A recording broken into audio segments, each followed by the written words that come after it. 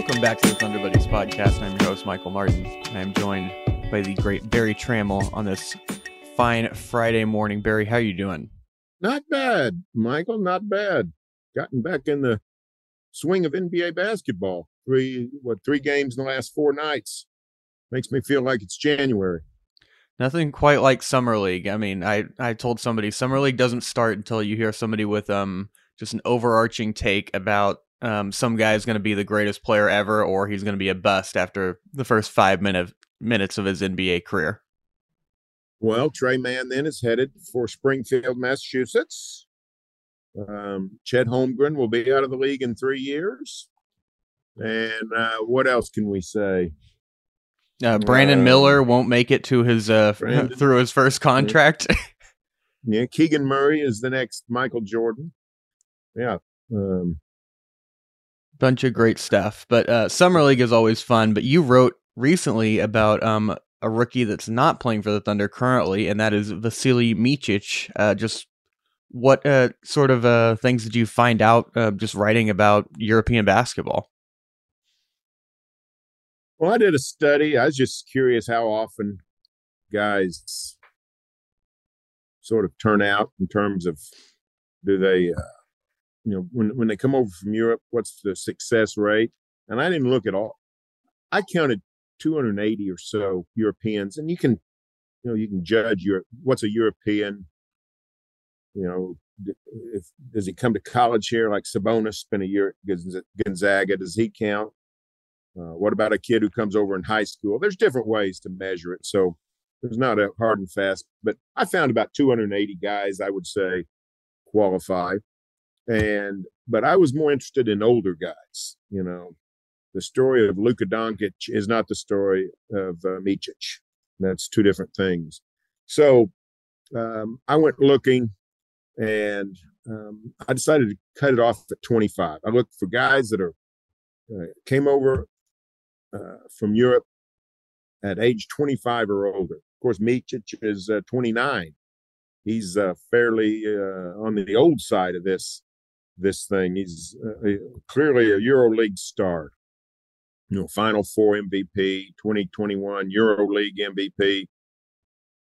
He's by any definition a star in Europe. But only 58 Europeans have come over at 25 years or older. And out of those 58, I only found 7 that you could count as difference makers, like really good players, guys that you'd say, I'd hate to lose that guy. Most of the others have been guys that you could say, well, we could replace him fairly easily. And some of those guys, the Bogdanovics, that Bojan and Bogdan, the Piston and the Hawk, we know them well as really good shooters, really good scorers in the current NBA. They both came over, I think, at 25, both of them. Sarunas Marciulionis, before your time, he came over in 1989-90. He averaged 12.8 points a game there in the 90s. Good, solid player. Everybody remembers Tony Kukoc with the Jordan Bulls. Not a star, but a really good player. Drazen Petrovic, the sharpshooter, who was a really good player but was killed in the car crash on the German Autobahn.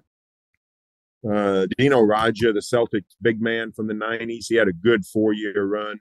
And then maybe the most famous, Arvydas Sabonis, DeMontis' father, who came over too late. He was already 30. His knees were shot, but he was still a tremendous big man. So those are the 7. 7 out of, what did I say, 58. That's not a big percentage. That's, the 12% range, 13%. So the odds are against Micic. But he has some things going for him. One is that he's a star. Not all these guys who came over were so impactful in Europe. And he is going to a place that I think knows how to use people. He's not being thrown to the wolves. He's coming to a place where he doesn't have to be the savior or the star. So I think there's reasons to think he's going to be a valuable player. But I still think the odds are against it. I think it's less than 50-50 that Micic has a good NBA career. So I would equate him to like a, I don't know, an NBA draft pick in the teens, first round pick, you know, number 12, number 15, number 18, something like that. Those guys have a shot to make it, but they also don't always pan out. So that's how I think the history tells us, what the chances are for Micic to make it. Yeah, it's going to be interesting because not many of these guys, like you mentioned, 25 or older, come over just like in the midst of their prime, like how he is.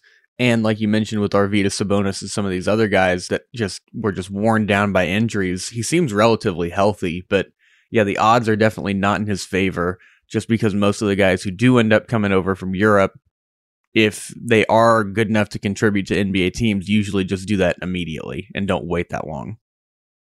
Yeah, that's right. And it's a fabulous case study.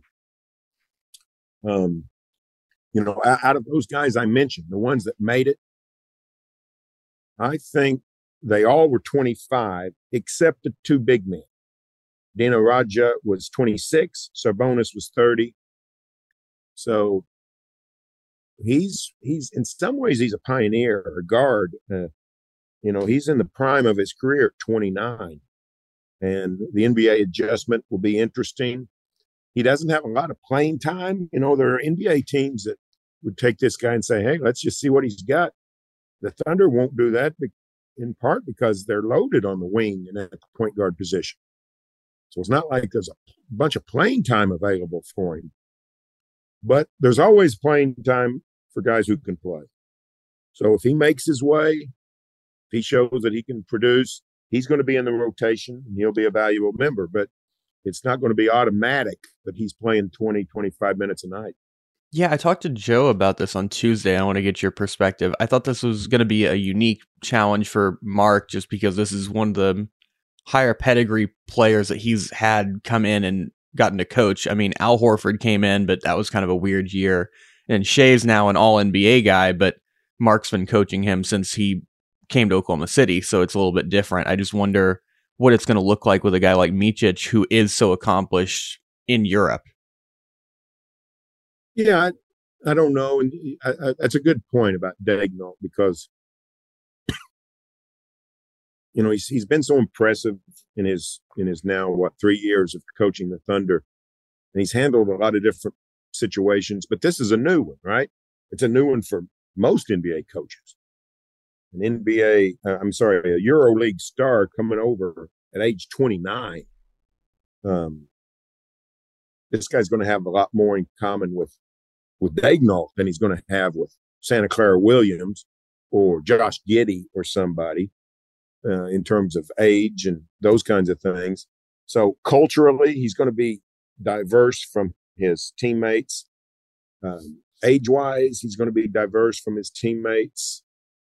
Expectations, the whole thing, it's going to be fascinating. It has the potential to go sideways, of course, right? I mean, we saw that with Gabriel Deck. He got all upset. He had that limited run with the Thunder. Didn't play much. Frankly, wasn't very good and left. And, there were some tweets and comments and, probably produced by his agent, basically saying, this is not what we thought it was, or we weren't treated right, those kinds of things. So it has the potential to not go well, but it also has the potential to be really a really good thing for both. If he becomes a contributor to the Thunder, a rising franchise, he's going to get a lot of play. He has a chance to be a mentor to some of these guys. He's going to have a lot of life experiences. If he comes in and shows that he can play, in some ways, I guess he could be a team leader because, this is a team that's really void of much veteran leadership. It's Kenrich Williams and SGA, unless, some of these, the Davis Bertans and Patty Mills and Victor Oladipo stick around, which I don't expect them to. So it's sort of an open, it's an open book. It's a blank canvas. and it's going to be fascinating to watch. Yeah, I don't think anybody was happy with Gabby Deck's time in Oklahoma City. I think everybody could just watch the highlights back and go, yeah, this didn't work. But with Micic, one more thing, like you mentioned, just that it could go sideways. Knock on wood, hopefully it doesn't. But I was thinking about, and I mentioned this to Joe on Tuesday as well. Let's say the team starts out 5-10 and he's coming off the bench. I just wonder what that's going to look like for him as a guy who's, you know, EuroLeague MVP, like we keep talking about, coming over and playing on a team full of young guys, and he's like, I'm in the prime of my career. I could really be helping right now. Why am I coming off the bench? And I'm behind in the rotation behind guys like Kason Wallace and Isaiah Joe. Yeah, that's why it's potentially combustible. I assume the Thunder did its due diligence on his personality, his deportment, his ability to sort of understand the culture in Oklahoma City. I assume Micic did the same. He didn't have to sign; he'd still be playing in Europe. He knows what the roster's like. I assume they got good agents in Europe, the same way they got good agents here. So if he's coming in thinking, you know what, I'm gonna side up, become the sidekick to SGA. Well, that's probably not a valid vision. But if he's coming in saying, you know what, I can do what Santa Clara Williams did. I'll just go in and play. If I do well, they'll play me to, and become a valuable member. So it's going to be great to watch. It certainly means, I think, that the Thunder is more committed than ever to a smaller lineup, with potentially 4 perimeter players in the starting lineup, which we saw quite a bit. Santa Clara being the de facto power forward on offense, Giddey being the de facto power forward on defense. I think we're going to see a lot of that. I'm anxious to see how Micic handles defense. That's a vital thing. I assume he's pretty skilled offensively. Most Europeans are. So most Europeans that come over. So can he handle the defensive load? We'll see. Yeah, all he has to do defensively is just not be somebody who gets targeted off the floor. Because I think the Thunder, with the length they have around him, can cover him up a little bit. I mean, you're seeing it with Josh, too. I don't think he's just like some type of elite defender, but he plays really hard and he's positionally okay, and they can make up for it on the back end, especially if Chet's going to be playing. But for Micic, yeah, I think that's going to be very interesting just to see. And maybe we'll talk to him. Hopefully we get to talk to him on media day just about his expectations for his role in this team. And then you mentioned his agency. I think that his agent actually worked for the Thunder at some point before going into sports agent stuff. Yeah, that's a good point. I've forgotten that. You're exactly right. So surely he knows the score. Surely he knows what's going on. So there's no reason why it shouldn't be a good fit. It wasn't with Gabriel Deck. I don't know why, but this should be, better. And, Nenad Kristic came over after he had played in the NBA, went back to Europe, returned. It went really well for Nenad. He still has fond memories of the Thunder. Brought his family back the last 2 years for the Thunder alumni reunion, I think. So there's no reason why it shouldn't work out, but you never know. Yeah. Are there any guys who you would?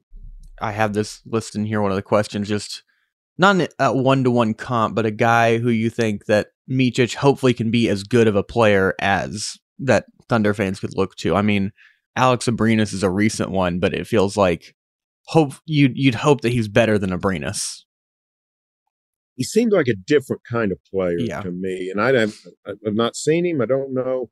He seems more of an all-around playmaker type more than a straight shooter. He's a good shooter, not a great shooter from his statistics.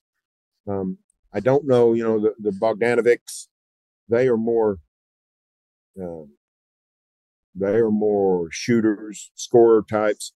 The one that I keep coming back to is Serenas Marciulionis. Now, no reason anybody should remember him, and I barely remember him. I think he was, shoot, what was he? Was he, can't remember if he was Lithuanian or what he was. Uh, but he was, about a 13-point a game scorer. He was a decent shooter from the days when they didn't shoot a bunch of 3-pointers. I think in his career in the NBA, he shot 37%, and he averaged 0.9 a game attempts. Today, he'd average 4 a game. But he was, I think, how old? He was 6'5", 200. He's from Lithuania. He's actually a left-handed shooter. He was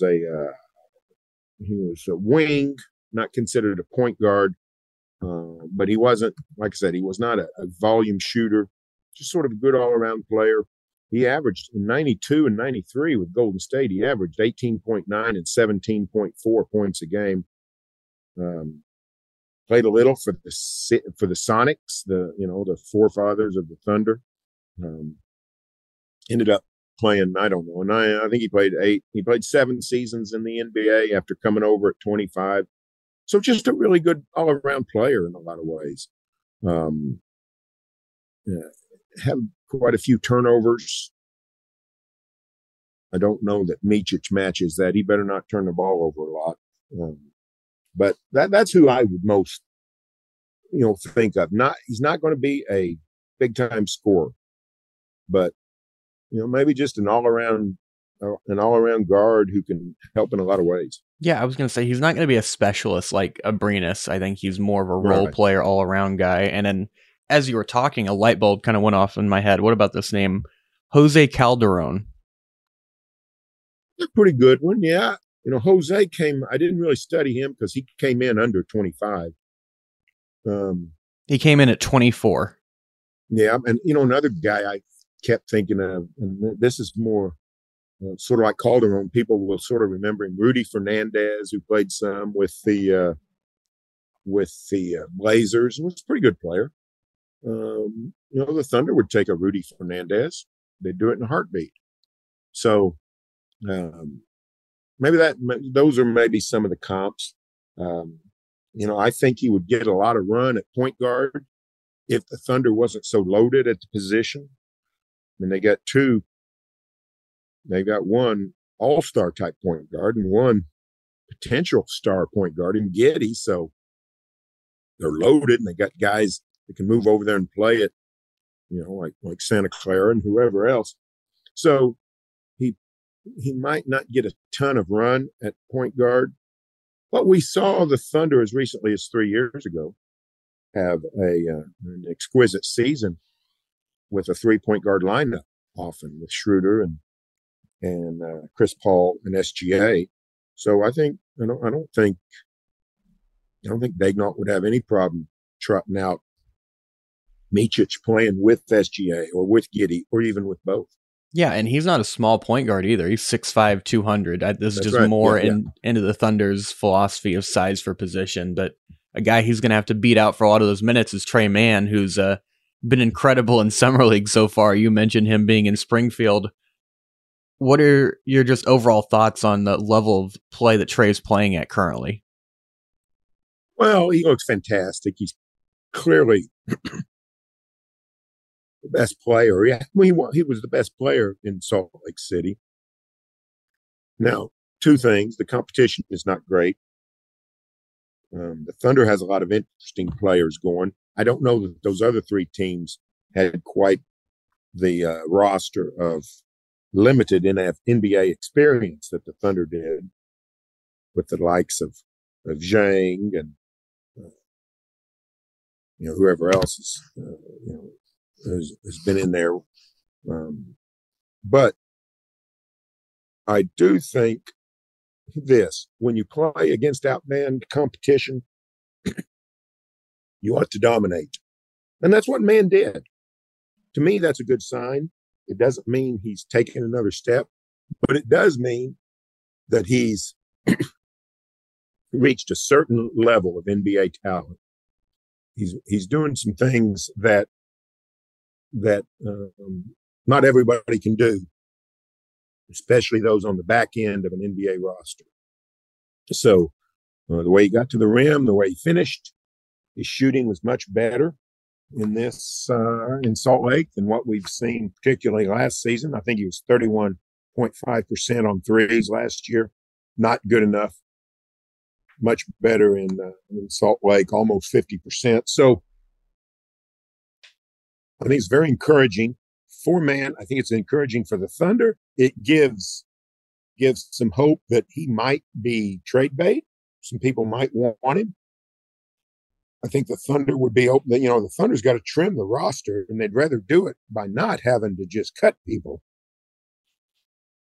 I don't think Mann would be a cut casualty. I don't see that happening, but I definitely think he could be involved in a trade.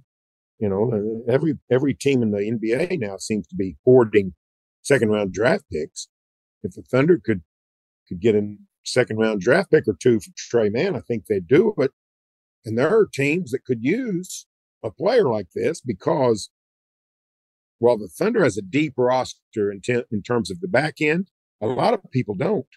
We saw Denver, Phoenix. I mean, these are really good teams. I mean, NBA champion, NBA contender that are, the back half of their roster is all veterans, and they could use an infusion of young talent, even if they know it's not going to have star potential.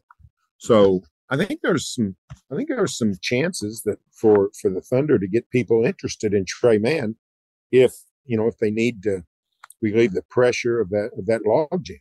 Yeah, in 2 summer league games, 28 points, 4 rebounds, 2 assists, 1 steal, 71% shooting, 20 points, 7 rebounds, 2 assists, 3 steals, 1 block, 50% from 3. Trey, his biggest thing is just his confidence.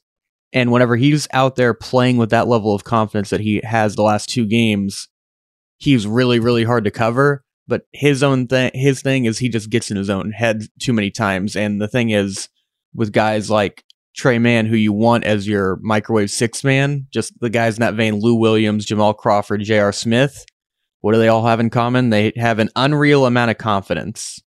And I think that's what Trey needs to work on to get to this next level, because I think that the skill is obvious and undeniable for a lot of the things that he has. It's just consistency. Yeah, and a lot of things happened, I think, to give him confidence. That dunk, which is the play of the summer league so far, that gives 2 things. It really, I think, fortifies a guy. Those things jack up a guy, give him confidence. It also opened eyes up around the league, and really he made a mark. So I think that's good. The other thing is, I think he did some good things ball handling. Now, he still had too many turnovers. The whole dang Thunder team got the pocket pick the whole time they were in Salt Lake. But he did show, I thought, some more ball handling chops than maybe what we saw during the first 2 years of his career. And sure, these guys aren't NBA level defenders. Most of them aren't. But summer league can also sort of turn into, chaos. And the refs aren't the best. And it can become, in some ways, more of a street game and a playground game. And, turnovers can happen in that culture, in that scenario, that wouldn't happen in a more well-constructed NBA game. So I'm not going to put all of the carelessness or all the turnovers on his back and say, he can't do it. I do think sometimes we have to remember that summer league can be, even for really good players, can be a little goofy. It's summer league for everybody, from the lighting guy to the referees to the shot clock guy, everyone. That's what they say. So it's just everyone's working out the kinks of this stuff. But I do just wonder how much of his success now can translate to the regular season. And I think it's just going to come down to the confidence stuff. I mean, he's not going to have the ball this much or the usage that he has now, but he needs to just capitalize on those limited possessions that he can come in. I don't know. There are times where it's just like he's very shy and just kind of defers to all these other guys. whenever it's just like, no, this is your time. You need to go out there and just heat check for a while. And if it's not your night, Mark will sub you out. We'll get you in at a different game. But yeah, he can't just be overthinking would be my main point on him. Yeah, I think that's good. And he is a guy. I mean, this guy, I forgot what's his career high. Did he have 30 in a game? This guy scored. Yeah, he's definitely had 30. I'll look it up. He scored 30 points in an NBA game. So I mean, he's not a stiff. He's not a flash in the pan. He's a guy that's done stuff. So he had 35 points. He had 35 points as a rookie in a game. He had 25 points in the game last season. So I think this is a guy that can play at this level. You just got to find the right fit. Maybe it's Oklahoma City, maybe it's not. Got to find the right situation. This is a tough one because the Thunder is so guard oriented. But he's got the goods. Trey Mann is an NBA player. I think we know that. Yeah, and Mark, just with the amount of guys he plays in his rotation, you're never just completely in the doghouse. You're going to get an opportunity. So if you keep working, right, yeah. Stick around, it's going to be fine. But a guy who recently made his big return, Chet Holmgren. What was your initial reaction to seeing Chet back on the floor in his first game back from injury? I was very pleased for one thing. He didn't make quite the splash he did a year ago in his summer league debut. That's because the offensive opportunities weren't there. And when they were there, he didn't produce all that well. I did think the defensive rim protection instincts were what we thought they would be. I mean, he clearly is going to make a difference defending the rim. Points of concern, he was bullied some in the paint.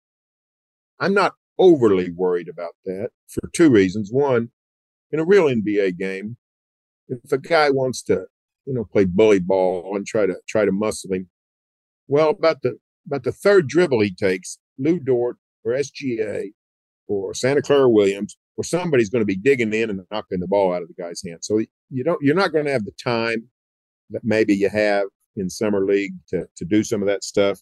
And the other thing, outside of about five guys, nobody really has a low post game to get too worried about. This is not 1968.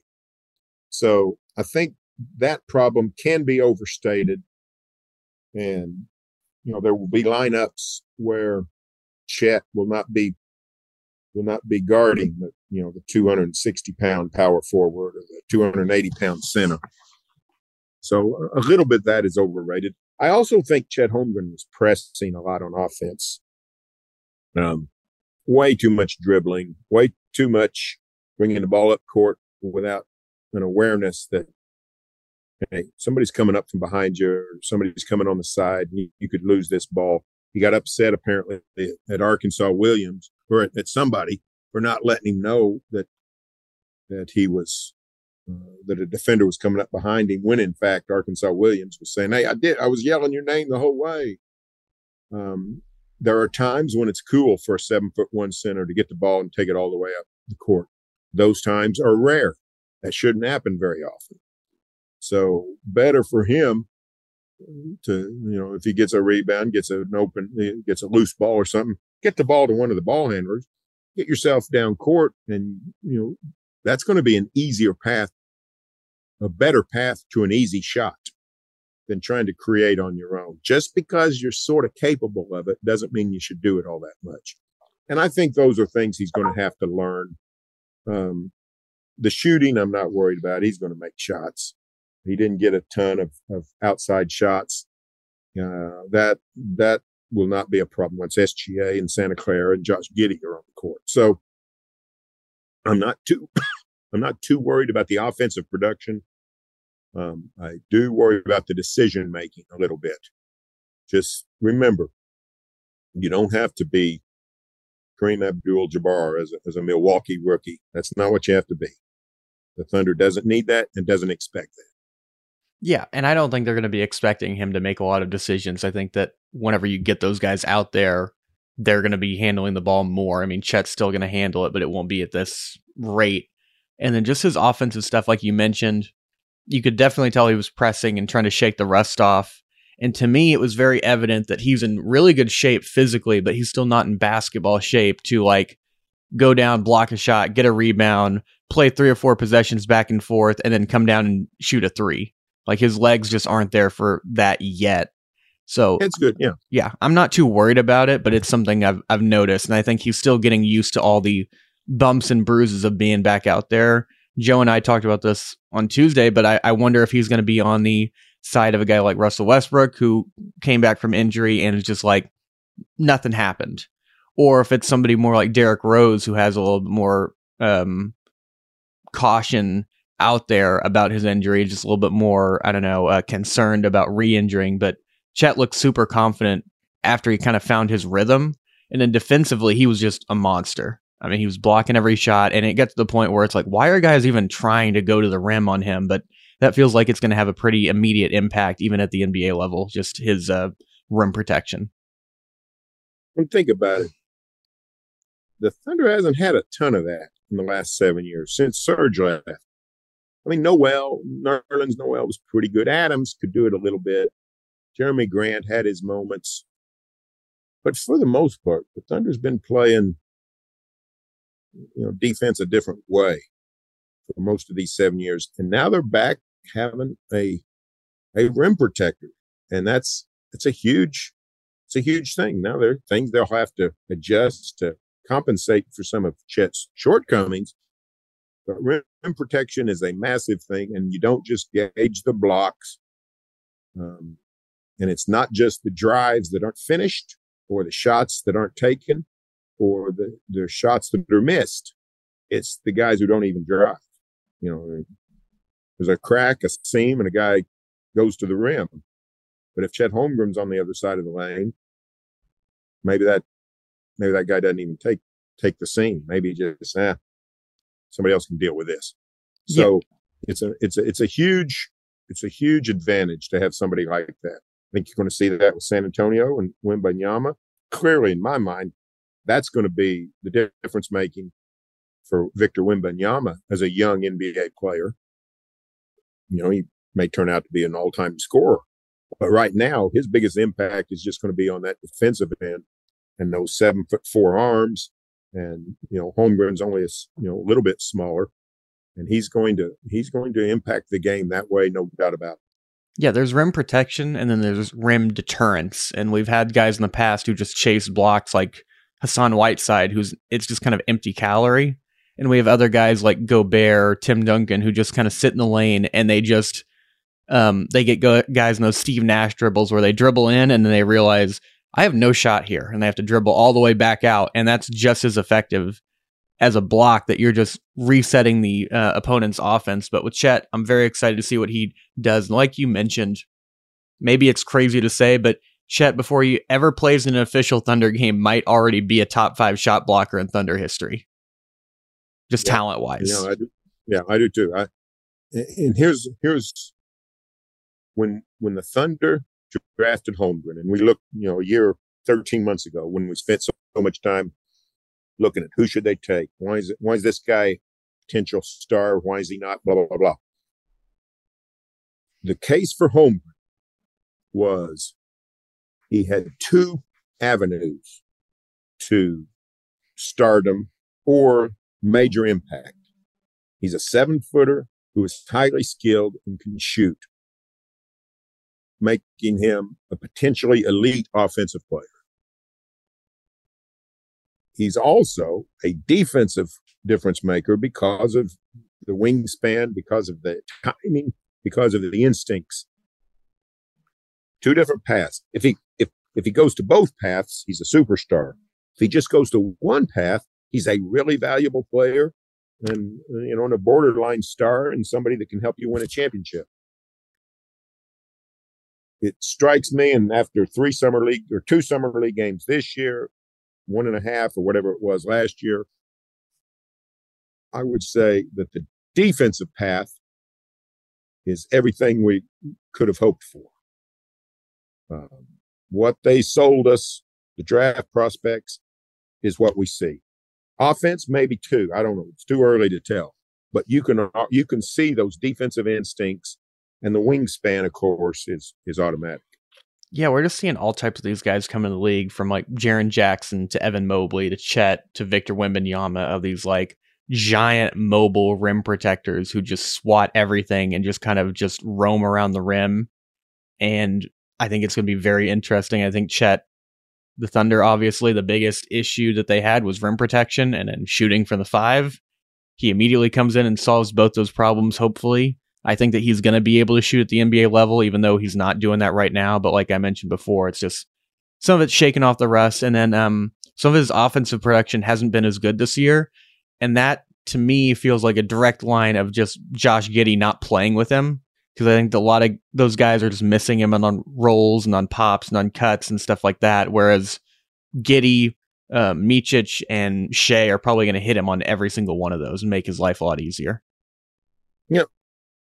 We forget what you just said is something we forgot. Josh Giddey played Summer League last year. Josh Giddey was a good NBA rookie. He was an even better NBA sophomore. And he was in the middle of that. Look back at the first 5 minutes of the opener Monday night against, who was that? Utah, I guess. Santa Clara's out there. I mean, he looked phenomenal. He looked like this guy shouldn't even be on the court, and maybe he shouldn't have been. The level of talent the Thunder has awaiting Chet Holmgren is going to be great. With SGA, with Santa Clara, with Giddey. And you're right. Holmgren's going to get a lot more easy shots. I'm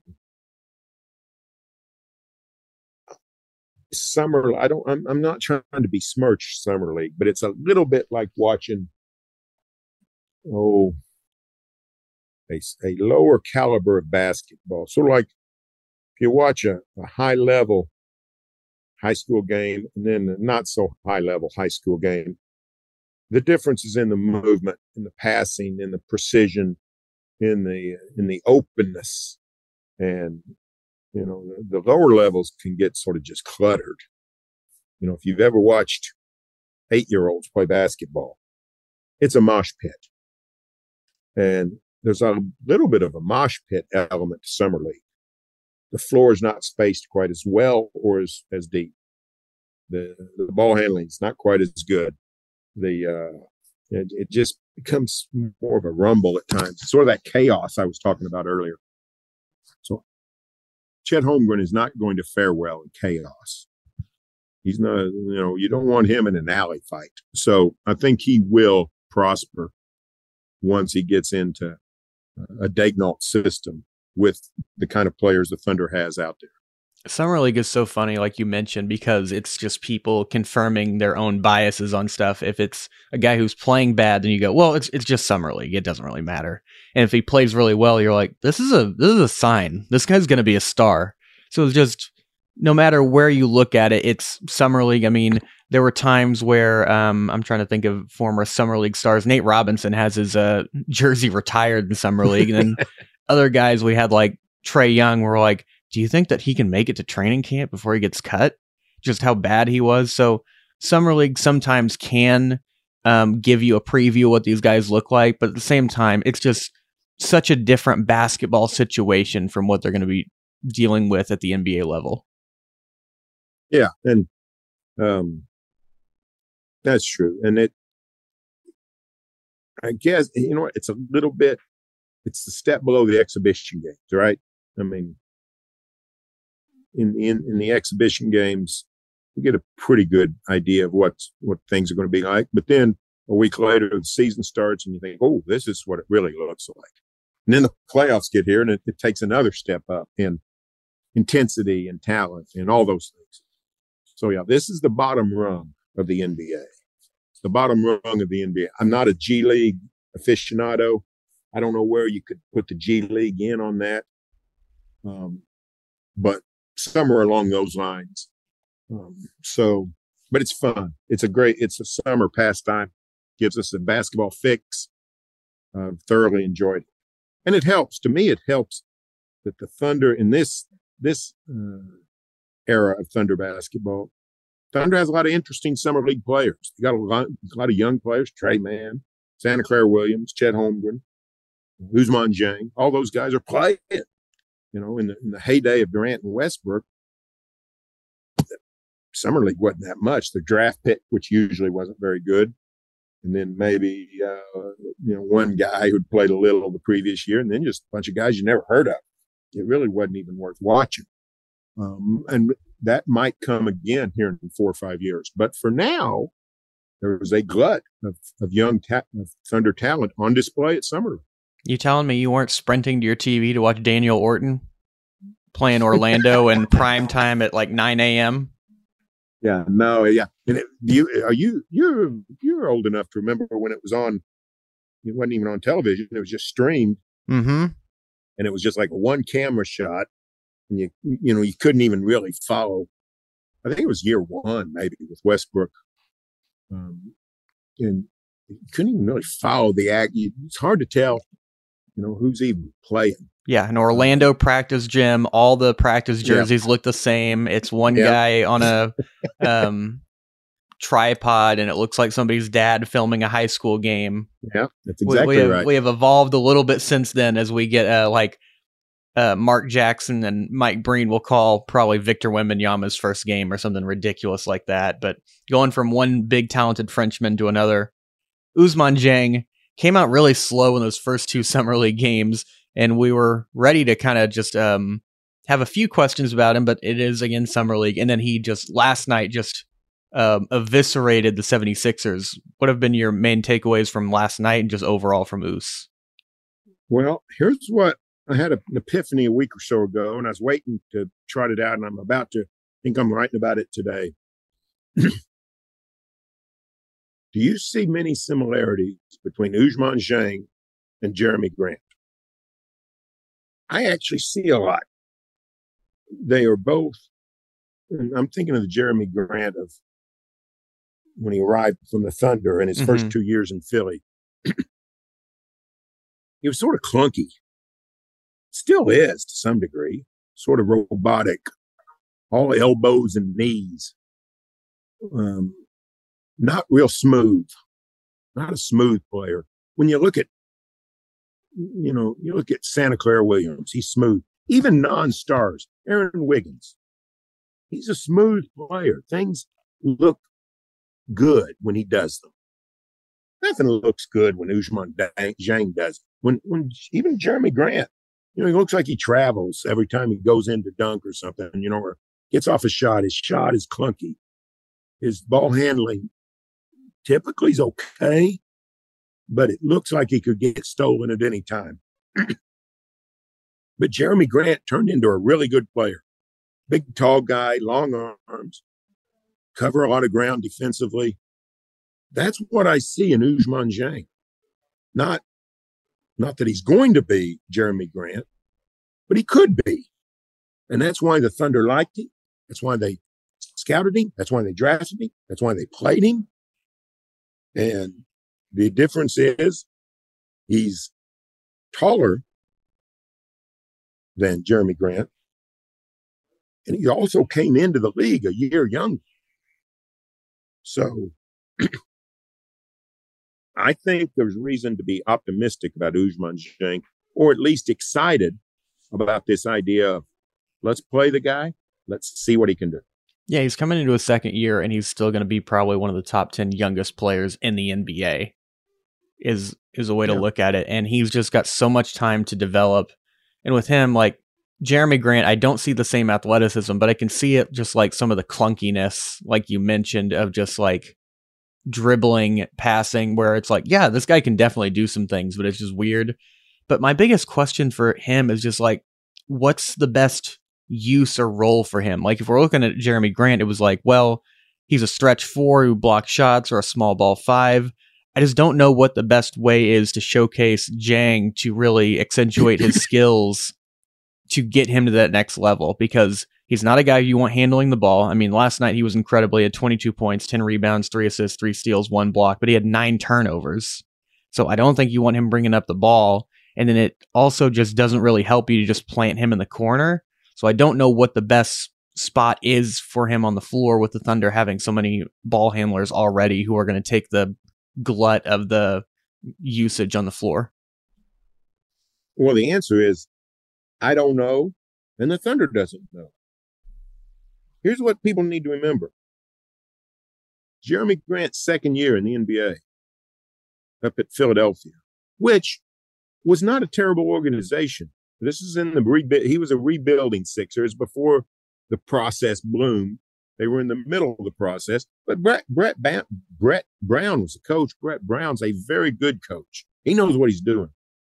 You know what position Jeremy Grant played his second year? Primarily shooting guard. Who would look at Jeremy Grant as a shooting guard? Well, the Sixers tried it. Turns out that's not where he belongs. But they didn't know. And the Thunder didn't know when they traded for him. They just knew he does some interesting things. Let's find out. And I think that's what it is with Zhang. I don't know. The Thunder clearly needs front court help more than back court help. They need, a power forward. And if the guy can, do some outside things, even better. His 3-point shot was terrible as a rookie. Most of them are. He looked better, a little better in Salt Lake. We'll see if that improves. But he could be, in certain situations, he could be a backup center. He could play with Holmgren. He could back up Holmgren. He could, I don't think the Thunder has any idea what he can do eventually. So I think that's when you're going to see him play Zhang. I would say that right now, he probably has a better future than Pokashevsky, because Poku still has he still has an NBA hopes for a long career, but we know more about him and we know more about his limitations. And I don't know that the Thunder, they don't know what Zhang can do, but they also don't know what he can't do. It's sort of wide open on Ousmane Dieng. Still only 20 years old. I think Thunder's going to give him a lot of rope to see if they can figure out exactly what they've got. Yeah, they drafted a guy who's a developmental player, and they intend on developing him. I don't know why so many people, it's like, well, is he going to be out of the league by next year? It's like, well, they didn't, wasn't an accident. They didn't draft this guy and think he was going to be coming like Chris Duarte at 24 years old and immediately try to contribute. Like, they knew this was a long-term plan. And the only thing with Dieng that I wish could happen that you mentioned, like Poku, and I'll even mention Darius Baisley, in their first couple of years, they just had a wide open runway where this roster, there's not a lot of avenues for minutes. And I think the best way for him to develop is to be on an NBA floor. I think that being in the G League will help him, but more than anything, I want to see him against NBA caliber players. That's a good point. Yeah. Baisley, even that playoff team of 2020, Baisley's rookie year, is a good team, a lot of good players, but it wasn't terribly deep, which meant Baisley got to play a bunch. He played in the playoffs, for crying out loud. So, Zhang does have a lot of guys competing with him for playing time. Daigneault's going to have to be a Rubik's Cube guy to figure out all the minutes. It does help that he's not having to contend with all the wings and the point guards. It helps that he's on the front court side of things. I do think that he'll get some run there. I would guess if someone says by April, what's he going to be? What's his season going to have gone? I would guess he plays 60 games, averaging 14, 15 minutes a game. That would be my guess on Ousmane Dieng. What do you think? I think that's about right. I mean, just the Thunder are just with open arms, just saying, please, someone take these backup 4 and 5 minutes. Someone, please. Yeah. And it's between like Poku, Jay Will, Dieng, JRE, Kenrich will play a lot of those. And it's going to be open for that. And just like I mentioned with Trey Mann before, he's going to get a lot of opportunities. But Zhang, if he works out, it's going to be just gravy on top of a lot of these things. I'm not anticipating that he's going to have an impact anytime soon, but I think we'll have a much better feeling going into next year. I just feel like there's just not a lot of room for him to, I don't know, spread his wings on this current Thunder roster. Maybe he'll figure some things out and be able to contribute. I think that he's already an NBA level defender, but just some of the offensive stuff, it just feels like still for him, he's still so young that the game's coming at him way too fast. Yeah, no, I agree. I agree. And, things are going to happen. We're going to have a trade we didn't know about. There's going to be injuries. There's going to be people like Mann sort of fell off the cliff last year. Arkansas Williams elevates into playing time. There's going to be things we don't foresee. So who knows?